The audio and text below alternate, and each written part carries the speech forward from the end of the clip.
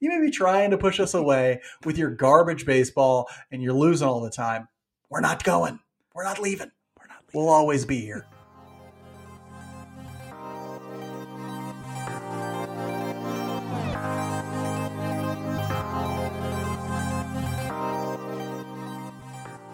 Welcome back to Royals Weekly. I am your host, Marcus Mead, and joining me as always, the inspiration behind Logan Paul's personality, my brother Mike. If I was the inspiration behind Logan Paul's personality, I would have already drowned myself. So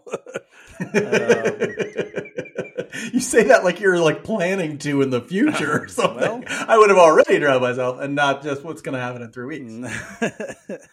Yeah, that guy sucks. So yeah.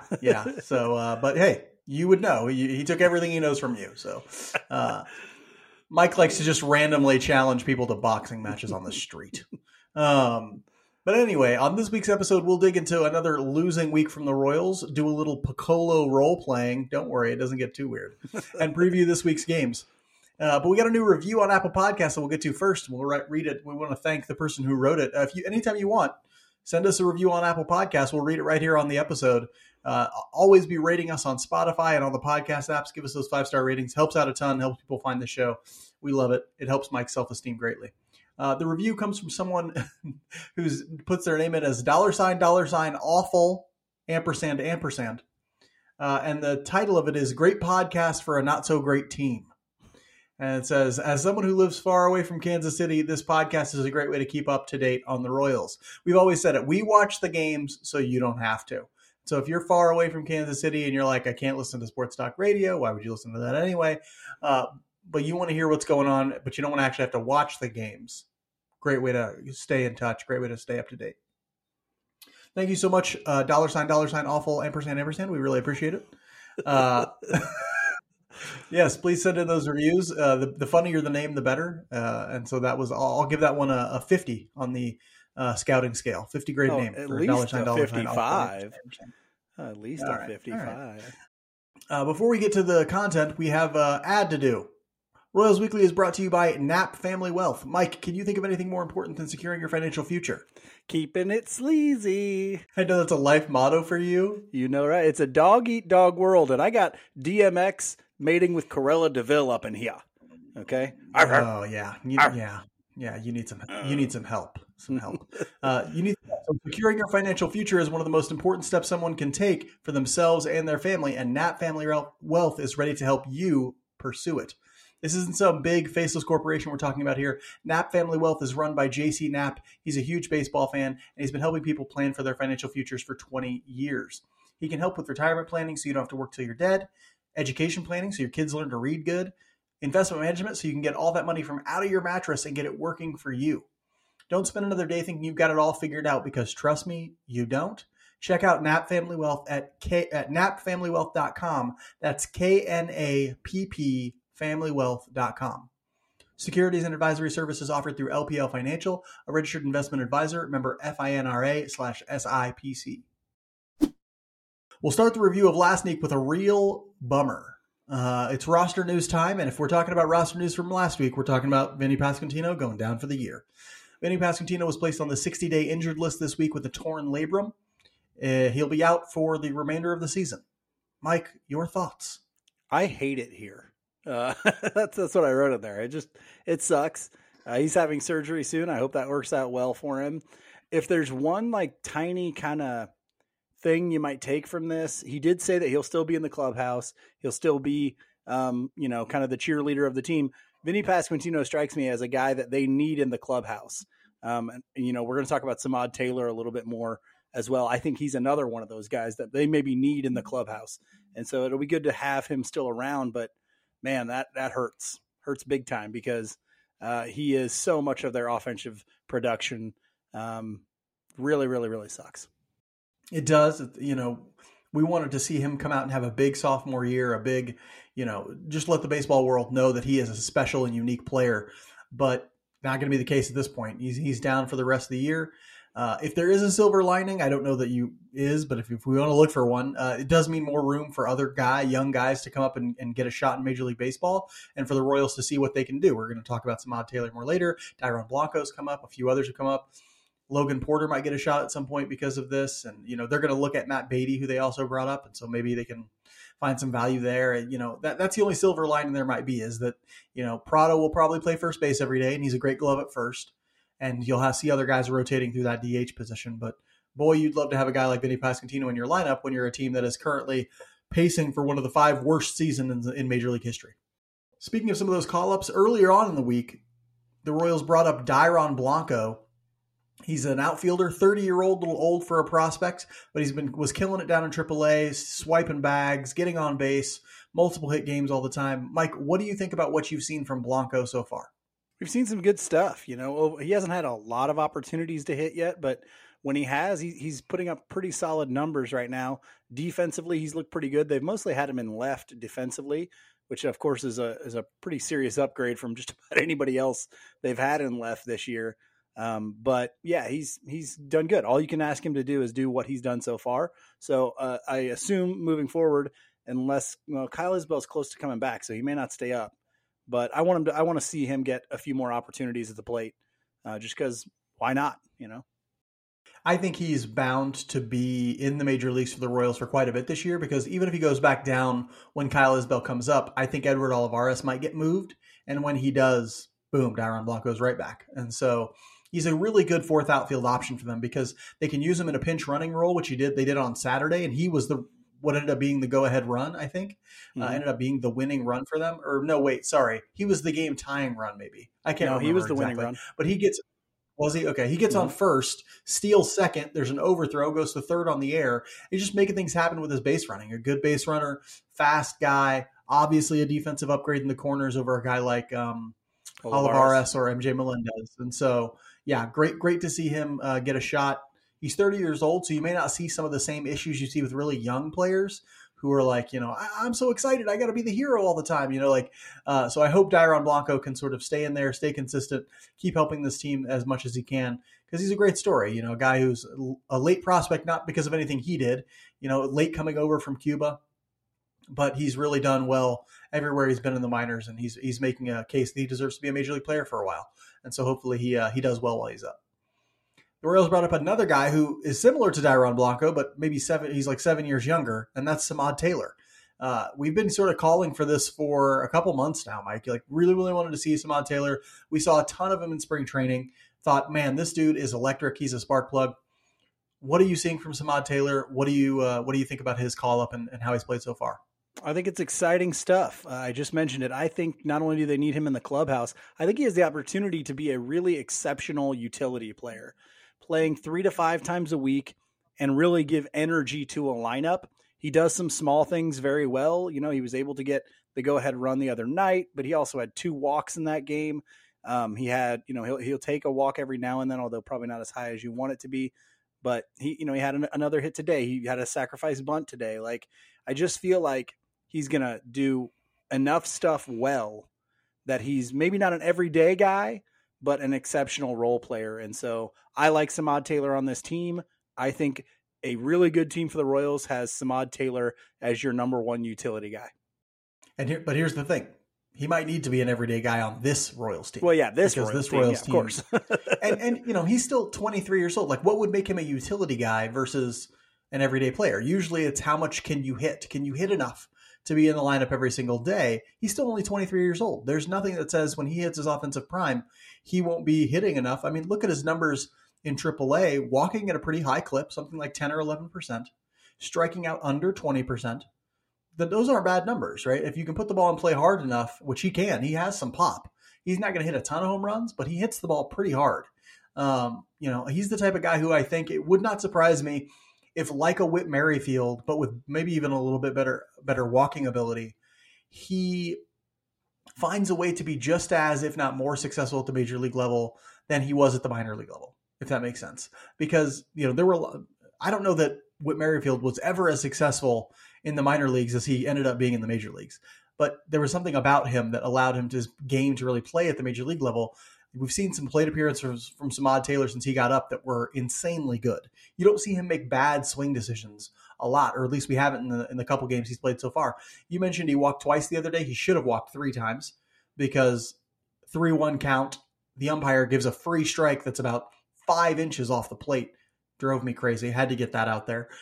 So yeah, you're talking about a guy who's had a lot of success. I was going to choose him for my strong performer this week, but he hasn't really played enough. And so, but I wanted to throw it out there. He's got off to a pretty hot start and really been an energy giver. And that position versatility is only going to help them because he can play second base. He can play the outfield.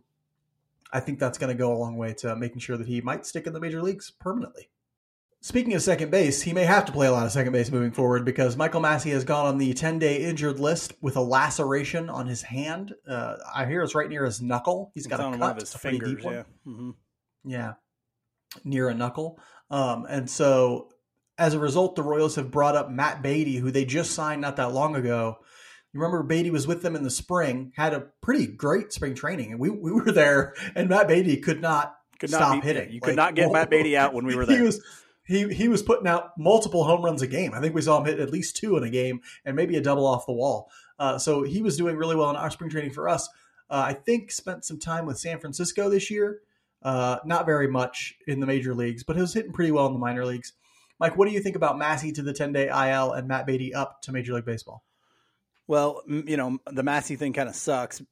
He needs at-bats in Major League Baseball or somewhere, consistent at-bats to refine his approach and stuff. But, the Matt Beatty thing is more of a meh to me. I think Matt Beatty's like a 4A player. I would have preferred Logan Porter just to get his first look in Major League Baseball. Matt Beatty does give you some power from the left-hand side, but I would prefer to see Logan Porter in that situation. Here's the thing about here's the thing about the Royals and the whole Matt Beatty situation. First off, they need to be doing stuff like this. When you're a bad team, you need to have a high turnover. You need to be looking at as many quad A, long shot, late blooming, potential diamonds in the rough as you can look at, because you never know when you'll find the right situation or you'll make the right adjustment that unlocks that player's ability to stick in the major leagues and give you value. And so they need to see as many as possible. It's a good thing that they saw Franmil Reyes. It's a good thing that they're seeing guys like, Matt Duffy or whoever. Like, it's a good thing that they're cycling through a lot of these guys because, like Matt Duffy, maybe like Duffy's hitting really well this year, and as a result has given them maybe a little bit of trade value for him. Great. You need to be seeing as many of these guys as you can possibly see. And these late bloomer quad A players can end up being guys who are like, oh, no, wait, look, he took off. He's going to stick with us now. And so, yeah, I'm glad to see Matt Beatty up. I know you'd rather see Logan Porter. I'm like, Logan Porter is actually not hitting all that well down in AAA right now. And, I think he's going to get his chance. Logan Porter is going to get an opportunity to see if he can stick at the major league level. And I hope when he does, he actually does. But I'm fine with it being Matt Beatty at this point. We'll see moving forward if he's able to be more productive for the Royals. Some other roster tidbits: the Royals DFA'd Jackie Bradley Jr. and Mike Myers. Not so much to say about those two things. Bradley was always a stopgap. He was never going to stick around when they got healthy in the outfield. Myers had a moment there where he was pitching really well for the Royals, but turned back into a pumpkin fairly quickly. A predictable outcome for a guy who's a journeyman and really has never solidified himself in Major League Baseball. So we're not going to say too much about that. We'll move on to reviewing the week. On the field, the Royals went 1-5 last week, which brings their overall record to 19-52. Ooh, got that 19th win, almost to 20. I have here on the darkness. Sometimes when I write on the outline, I get real poetic and dark with it, and it's just, I have seen the darkness, and it was the post-Red series last week when people were going full therapy session in my timeline. There's sometimes when people are just like, it's like I'm their Royals related therapist, and they're just like tweeting at me all this like rage and anger and sadness. And I'm like, this isn't my job. I'm not your therapist. But that's what it was like after that 10-game losing streak. The Royals grabbed a very dramatic win on Saturday, came all the way back from down 7, I think it was, to beat the Angels. And only to promptly start what I must think must be another losing streak today with a loss to the Angels. Mike, how do you feel about last week? It was another rough week, but there were some signs last week that made it a little less depressing for me. Bobby Witt Jr. looks like the player that we really hoped he can be, and I'll talk about that more in a second. Seeing Samad Taylor come up and get the game-winning hit and contribute value to the team. Salvi's little injury scare there not being a long-term thing. All of those things, Nick Prado continues to be somewhat productive. All of those things, give me a little hope and optimism as well, especially the Bobby Witt Jr. thing. But yeah, it was dark, but I don't expect them to be winning. Yeah, that's a pretty interesting. That's a pretty I feel like fair way of describing it. I'm just here for Samad Taylor. That's just my thing. Like I'm just here to see him play. It was great to see him give energy like that. You're right. He seems like a guy who's going to fit into the chemistry of that locker room and that clubhouse well. A guy who's, I mean, an energy giver. You know, like we watched him make things happen on the baseball field. Did I love the fact that he sacrificed bunted in the bottom of the second today? I do not. But, you know, get out there and make stuff happen, Samad Taylor, because I love the plate appearances you're taking. And, you know, it is a little tiny, tiny bright spot in what has been a very, very dark week last week and a very dark season all season. So great to see that at least we get a little bit of a happy story there. In a dark week, Mike, you mentioned some guys still played well. Who was your strong performer for this week? Yeah, there were actually quite a few guys that had pretty good offensive numbers this week. But I went with Bobby Witt Jr. because we've all had some frustrations, I guess, with the up and down of Bobby Witt Jr. And this might be the week where going through and watching games, it seemed to be most consistent at the plate approach-wise.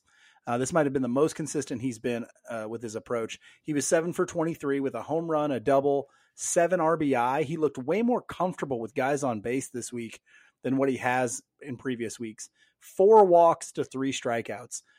Anytime Bobby Witt Jr. in a week has more walks than he does strikeouts, it's likely to be a pretty good week for him.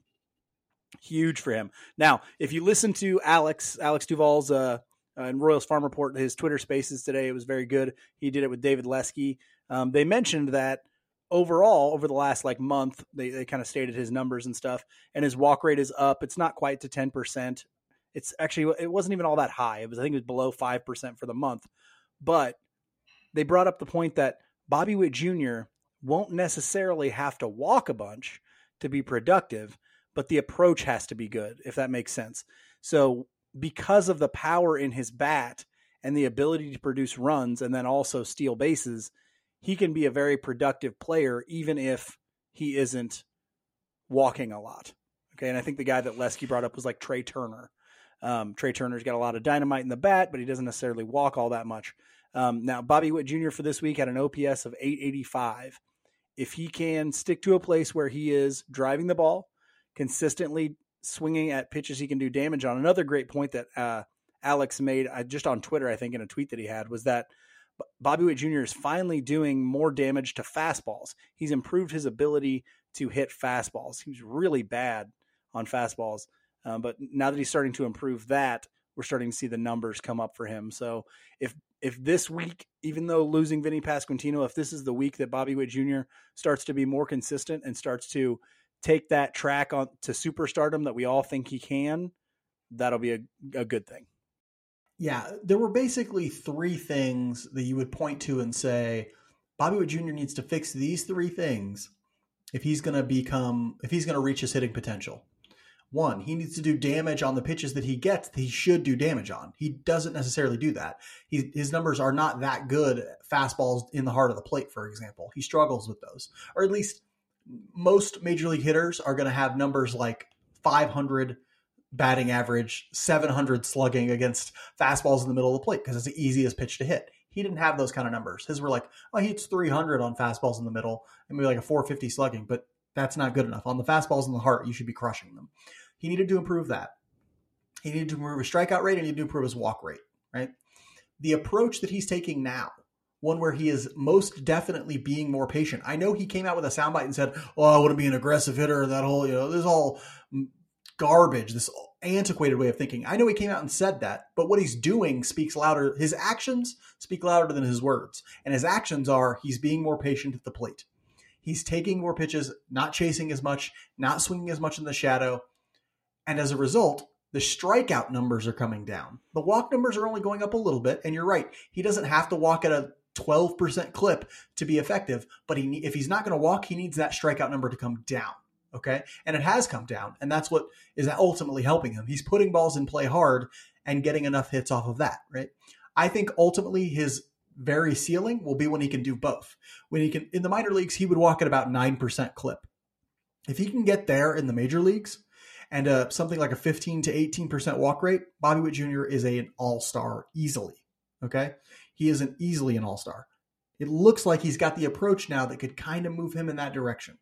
The one word of caution that I will give is that the Royals did not see a lot of elite level fastballs in this week. Okay? So maybe just a little bit of caution still until we see see how he hits against some of those guys that really throw hard and that have exceptional movement, exceptionally difficult to hit fastballs. But overall, very encouraging sign from him. More encouraging signs this time from a pitcher, and I'm actually starting to get a little bit excited about my strong performer. And my strong performer for the week is Austin Cox, left-handed pitcher. He's been thrown out of the Royals bullpen as like a multi-inning reliever recently. Mike Myers has been sent down, so people are speculating that maybe Austin Cox is going to get a rotation spot since Myers has been sent down. Not exactly sure how that's going to work out timing-wise, but he went 5 innings pitched last week, 5 strikeouts, 2 walks, no earned runs, no runs at all. I think he has yet to give up a run in Major League Baseball. Yeah. And so you're talking about a guy who's been very effective. His stuff is looking very good. He is mixing in 5 pitches. And I made this point to somebody the other day. I think it might have been Josh Kaiser while it was just sort of a back and forth on Twitter. If you can't have great stuff, have a lot of stuff. You know, that should be the motto of any organization. Austin Cox is never a guy who's going to have Clayton Kershaw level stuff. It's not going to happen. It's just not in his DNA. He doesn't have the physicality to have that kind of stuff. That's okay. Have a lot of stuff. He's got a pretty good curveball. We've seen it a bunch. Have a bunch of other pitches. I'm loving he's got like a high 80s, low 90s cutter right now that is working really well. He's mixing it in with a slider that's at a different speed. That's what you do when you're a lefty who doesn't have great stuff. Throw a bunch of pitches and make them very confused about what's coming next. His fastball's been really effective. I'm getting a little bit excited about Austin Cox, a guy you and I saw him down in Northwest Arkansas, and it was like, woo. Yeah, this guy's marginal at best. Yeah, I think he even had a good game that game, but we were like, I'm not really impressed with the stuff. And you're right. Yeah, I think the way that he's doing it right now is by having a lot of different pitches, and then up here in the brain meat, he's understanding how to do it. That's at bat today against Shohei Ohtani was a masterclass. I mean, it was really, really good watching him come inside with those fastballs, getting him to kind of speed up his bat, and then throwing that really good curveball away to put him away. And then he struck out Mike Trout in the next at bat. I mean, you strike out the 2 best baseball players in the world back to back.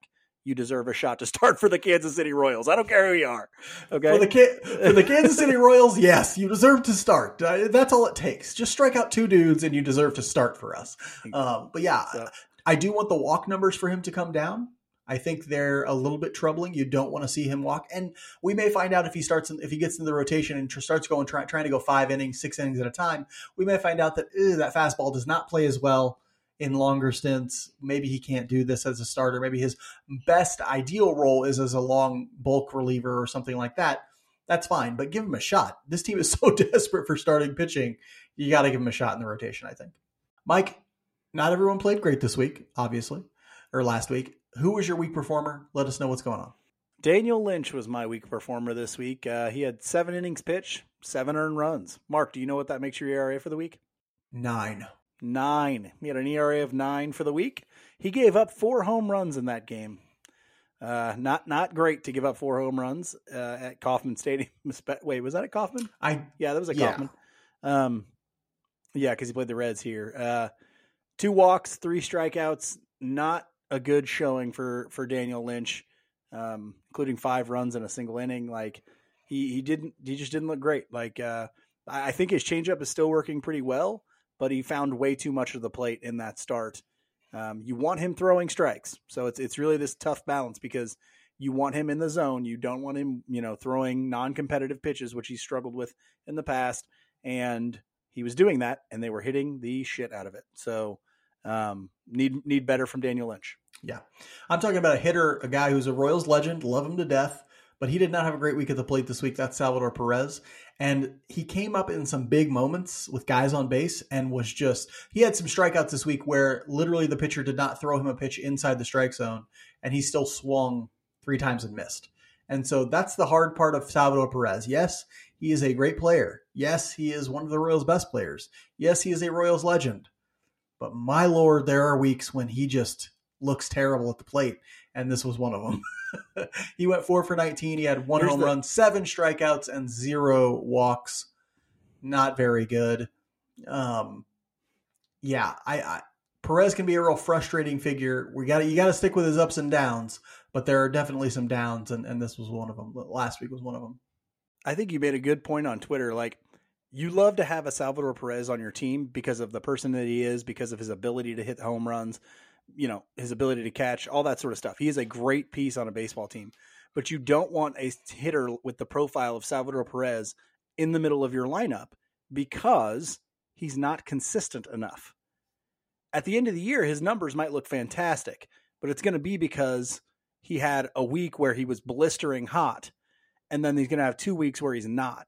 And you're going to lose a lot of games in those 2 weeks if you're relying on a guy like Salvador Perez to be a consistent offensive producer for you. So you need somebody who's a little bit more consistent to be, to make up kind of the heart of your lineup. And then Salvador Perez is the guy who, when he gets hot, just takes you to another level. That's kind of how I see it anyway. If I'm building a team, not that he is like Mark said, Royals legend, great player, borderline, maybe Hall of Famer, but he is never going to be that consistent offensive performer that you need in the middle of a lineup. Yeah. So if you're watching on YouTube, you may have noticed Mike's video just went out for a little bit because his internet is hot garbage. And so, yeah, sorry about that, but he's back now. You may not have noticed, Mike, but on my screen, your video went away. Oh. Anyway, doesn't matter. Mike, what was your theme for this week? A Star is Born. Maybe A Star is Born. And I don't, and I actually could mean this 2 ways. Am I talking about Bobby Witt Jr. and his improvement? Or am I talking about Samad Taylor and his call? Don't be taking mine. Don't be taking mine. All right. Don't be taking mine. Either this applies to either one of them. I will come over there. I want to see this week as a launching pad for one of those two or both, because we need something to hold on to. Okay. Yeah, that makes sense. My theme, which I entered first, and so Mike apparently tried to steal it, is it's Samad Taylor hours. Yay! I'm excited. He's played so well so far. Got to keep him in the lineup every day if he's going to be playing this well. And, the Royals have been struggling offensively to some degree. They lost Andy Pasquantino.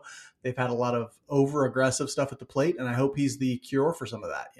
Get one more guy in that lineup like Michael Garcia, like a guy like Dairon Blanco, who's had some pretty good plate appearances as well. Bobby Witt Jr. is taking a step forward. The more guys you get in your lineup who are having good plate appearances, the better this offense will get. Royals Weekly is brought to you by All In Physical Therapy. For one-on-one personalized physical therapy, we choose All In Physical Therapy. They took excellent care of our mother after surgery left her with pain and limited mobility in her arm. She loves to work out, be active. Deadlift tornado debris off of scared puppies. The excellent specialized care she got at All In Physical Therapy had her back to being active in no time. Our mom moves more plates than a Florida Applebee's, people. I'm talking plates. Florida Applebee's. That's not where I want to be spending my time. I just assume those are the worst places in the world. All In Physical Therapy knows how to help athletes recover. It's owned and operated by Lee Summit's own Tommy Freevert, a former Arena League football player, Northwest Missouri State Bearcat, and a hell of a guy. They have offices in both Blue Springs and Lee Summit, so get over there to work with Tommy. Tell your doctor you want to do your physical therapy with the best of the best at All In Physical Therapy. To learn more, give them a call at 816-427-5300. That's 816-427-5300. Or visit their website at allin-pt.com. That's allin-pt.com. This week's Spotlight segment is again brought to you by me, the creative genius behind all of our best content. Okay? Again, another one from this guy. Unbelievable. Today, Mark gets to play GM of the Kansas City Royals, and I get to be the dog with a bone reporter who is trying to make his career by making an executive say something stupid. Okay? A lot of gotcha questions coming your way. I feel like you got a ball on a tee with me at this one. So it's going to be real good, okay? Mark is not privy to these questions. He has not seen any of these in advance, okay? So let's see how he handles the GM hot seat, since he seems to think he's got all the correct answers for the Royals. Okay. Dr. Mead. Yes. as I assume you will be going by your official title when you're hired as GM of the When Royals. you're talking to me, it's always Dr. Mead. The doctor is in, ladies and gentlemen. Are you ready? Yes. That does not count as a question. Okay. First one. Your Royals currently have only one prospect in the top 100 according to MLB Pipeline, and that's Gavin Cross at 63. And their farm system ranks in the bottom third of the league overall by most accounts. Dr. Mead, as the new GM, what will you do to increase the talent level throughout the minor leagues? Well, I'd like to sort of comment on the notion of having top 100 prospects to begin with, which is, I think that notion is a little bit overrated in terms of how to rank a farm system or how to think of a farm system. Look at guys like Salvador Perez, never a top 100 prospect. We have a lot of guys in our major league roster right now who were very recently top 100 prospects. Bobby Witt Jr., Nick Prado, MJ Melendez, all these sorts of guys. So if you're asking me, like, how should we think about an organization, it's less about whether they're in the top 100 and more about whether or not we think they can actually contribute at the major league level. Now, what are we going to do to find guys who can actually contribute at the major league level? It all starts with pitching. We are going to start feeding people in to a pipeline. We're going to start finding pitching that fits our player development in the minor leagues. So you've seen a lot of our player development turn around guys like Frank Mazzucato, Ben Caderna, Shane Panzini, Noah Cameron. We've seen our player development with pitching have a lot of success this year. We have now started to define what we want in a Royals pitching prospect, what we want to target in things like in player acquisition, like the draft, international signings, and so forth. We are going to start targeting that and feeding it into this player development system to create a steady pipeline of the best, of the most valuable resource you can have in baseball, and that's pitching. Terrible answer. Okay. He seems like he's scared. We got him on the ropes. Here we go. All right. Question number 2 here. Okay. Fans have consistently seen players struggle to make the transition from AAA to the major leagues. What can you do as a general manager to help players be successful when they get to the show? Yeah, it's never been harder to make that transition from AAA to the major leagues than it is right now. The pitching is just so much better. The hitters are just so much better. It is a tough environment transitioning from AAA to the major leagues. I think the thing that we have to do as an organization is identify those traits that really make someone successful at the major league level and make sure we are evaluating guys based on those traits and based on those periphery numbers, those secondary numbers, and that sort of thing. Because you can go and have a great batting average, a great on-base percentage, a great slugging percentage in AAA, doing things that won't necessarily make you successful in the major leagues, doing things that at times will get exploited in the major leagues. And I think we've seen in the past, and maybe this was our problem sometime in the past, you've seen us promote guys just because they're having success at the AAA level, even when they should be doing some things differently at the AAA level to get to that success. Walking more, seeing more pitches, chasing fewer pitches, and that sort of thing. And luckily, you're seeing the advent of more data tracking and things like that, like StatCast and TrackMan data at these AAA ballparks. And so that will let us see things like, oh, is a guy just getting lucky for a stretch of time in AAA? Is he chasing too many pitches? Is he not having a good plan? We'll be looking for things like approach, both from pitchers and from hitters, in ways that will allow them to be more successful as they transition to Major League Baseball. Now, that will always be a difficult transition, but hopefully some guys can make it a little bit more successfully moving forward. When you mention those types of things, production at AAA, but not the things you would need to be in Major League, I immediately went to Kia Kaihue. That's where my brain automatically goes. Yours can't go there. You're the GM of the Royals. Okay. Mm-hmm. You got to be positive here. Okay. The question number 3, as GM, what can you do to make sure the Royals get off to a more competitive start in 2024 so they're not out of it by the end of May? A lot of that happens here in 2023. We have to find out in the second half of 2023 who can be ready to play on opening day in 2024. We have to look for guys who can help us in the bullpen. We have to look for guys who can help us in the starting rotation.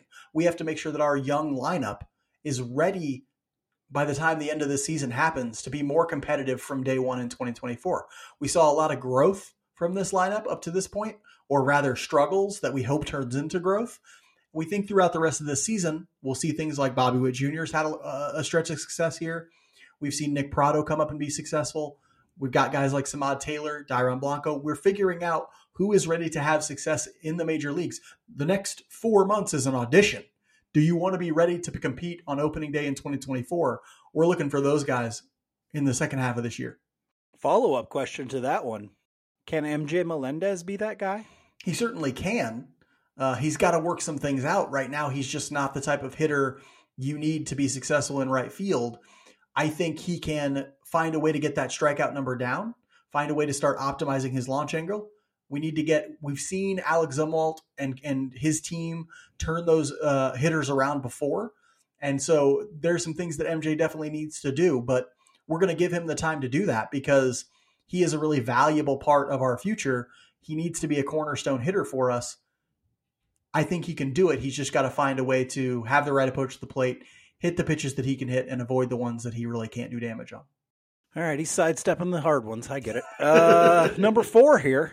It's like crossfire over here. Okay, 4. Ugh. The Royals have had a hard time developing starting pitching. What can you do as the GM to help turn the Royals into a pitching factory moving forward? And you kind of already addressed this earlier. Okay, what else can you do, maybe at the major league level, to help some of the guys who are already at the majors? Well, at the major league level, what we need to be doing is looking to make sure that guys are developing arsenals that can be competitive at the major league level, right? We can help guys on the periphery with their command, but we need 5 guys in that starting rotation who are ready to get major league hitters to swing and miss, okay? And that's tough to find, especially, when you're trying to do it with guys you already have here. We're going to look elsewhere for some major league pitching. We're going to try and find reclamation projects. We're going to try and work with the guys we already have. But it's going to be competitive. It's going to be a competition for those 5 major league starting spots. We got guys like Anthony Veneziano, guys like Alec Marsh, guys like Austin Cox, who look like they want to be ready to take major league starting pitching slots. We're going to give them a shot. We're going to see what they have. We're going to work with their arsenals.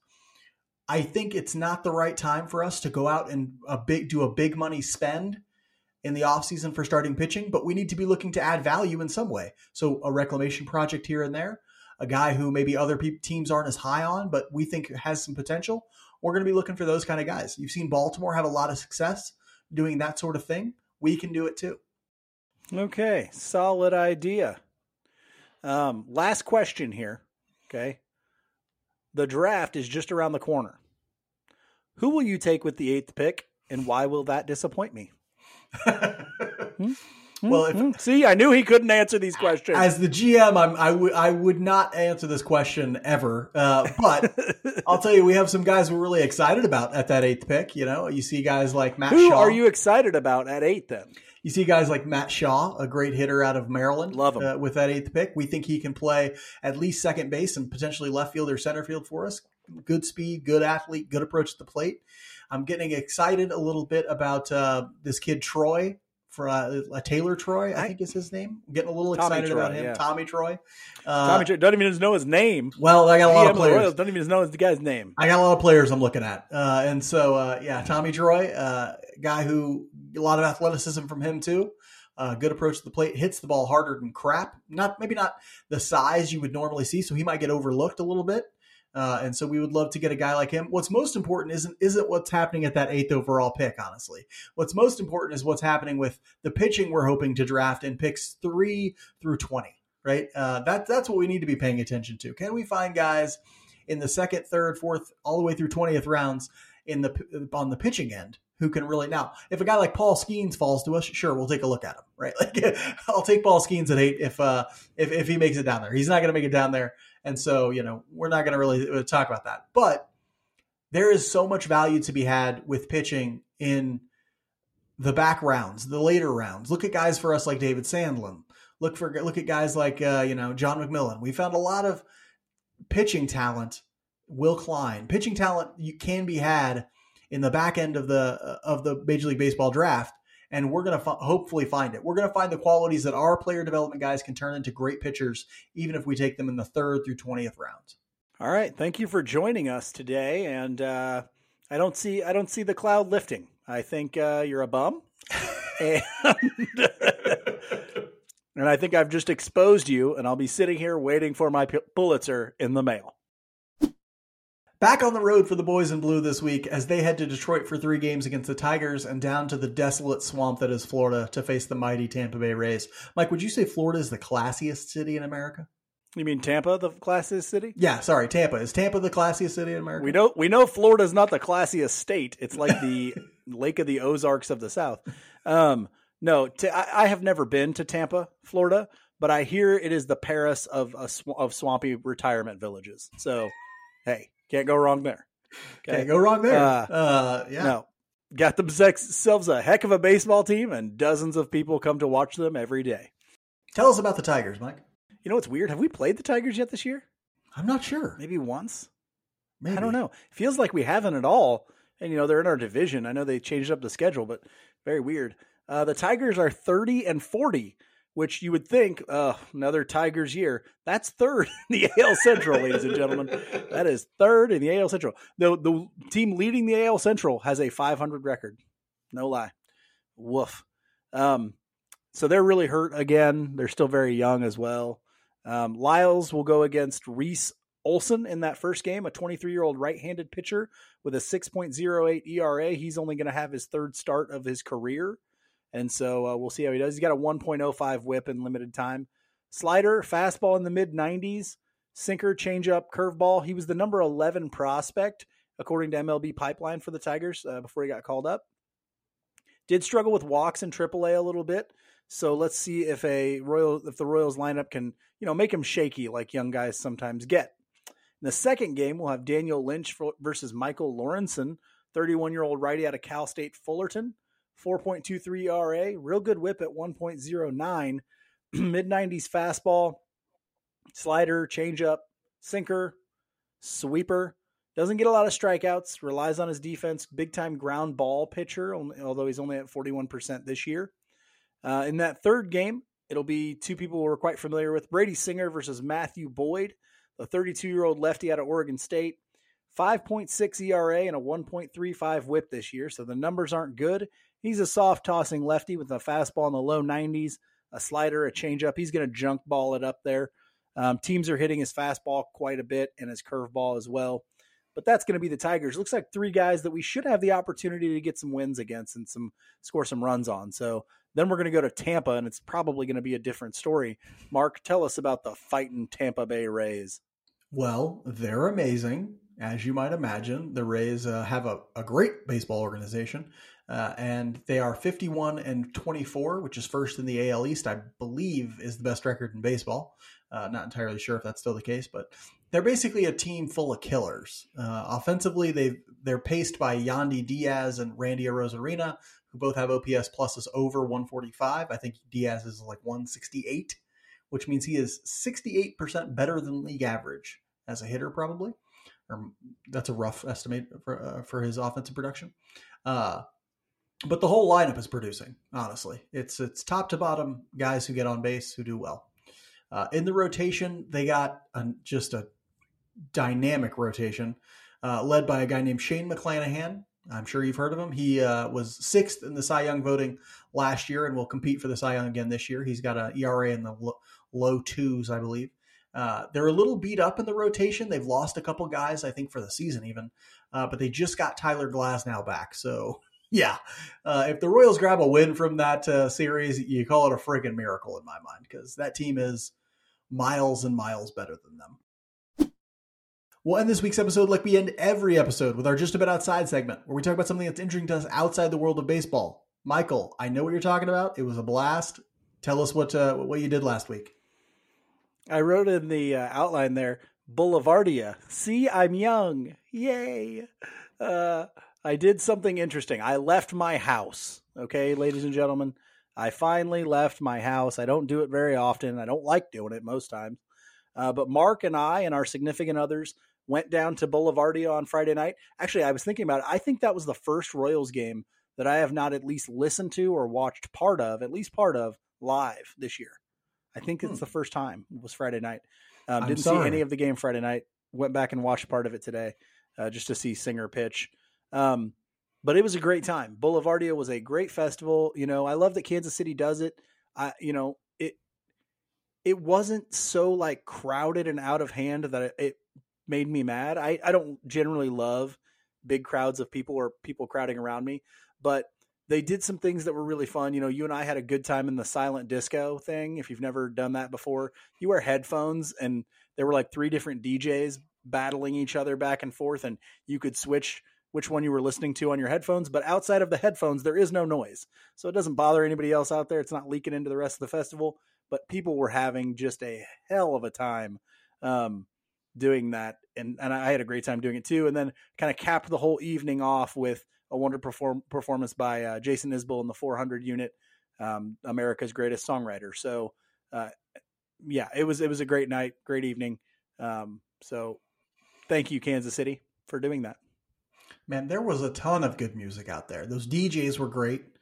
There was a band, another band playing with like Warren Treaty played before Jason Isbell. They sounded great. There was another band that was on just before Isbell went on. That was incredible. They had a saxophone player that was killing it. It was just a ton of good music out there. Just a fun event, man. A lot of good shops and vendors walking around, just checking stuff out. I don't drink alcohol, and I had a tremendous time out there. Silent Disco was a ton of fun. They have these giant lawn games. Those are a lot of fun. It's really a cool event, and I'm really glad that Kansas City does it because it is and almost it was like cheap, guys. Like, it was cheap. we 30, saw $35. Tons of great music. Yeah, tons of great music. And I mean, don't get me wrong. When you're there, the beers are a little expensive and stuff like that. But right, actually, I got two fantastic tacos for $9 from a food truck too. Yeah. And yeah. A lot of good food out there as well. Yeah. So I got a great burger. There was just every type of food you could imagine was out there. And so, yeah, just a great event. And it's almost like a carnival of just fun, like for adults. And so, yeah, really good stuff. I loved it. I'm talking about a TV show. I didn't take Boulevardia as mine, Mike, because I know you needed the 2-foot putt there. And so I was like, I'm not going to put Boulevardia on there. Mike's going to want it. And so I can miss a 2-foot putt. I know you can. I'm putting a new TV show I'm watching. I was actually really excited when I saw the promo for this TV show. I was like, man, I'm going to watch it. It's going to be great. And it actually lived up to the hype. It is great. And it's a show called Platonic on Apple TV Plus. It stars Seth Rogen and Rose Byrne, who, if you don't know, are basically like they're like Nichols and May now. They're a comedy duo. They've been in a bunch of movies together. They starred in the what was that? Neighbors, I think was the name of the movie. Oh yeah, with Zac Efron and and then Neighbors 2 and stuff like that. And so they play these two people who are were best friends at one time when they were younger, and then after 5 years, like they sort of stopped seeing each other.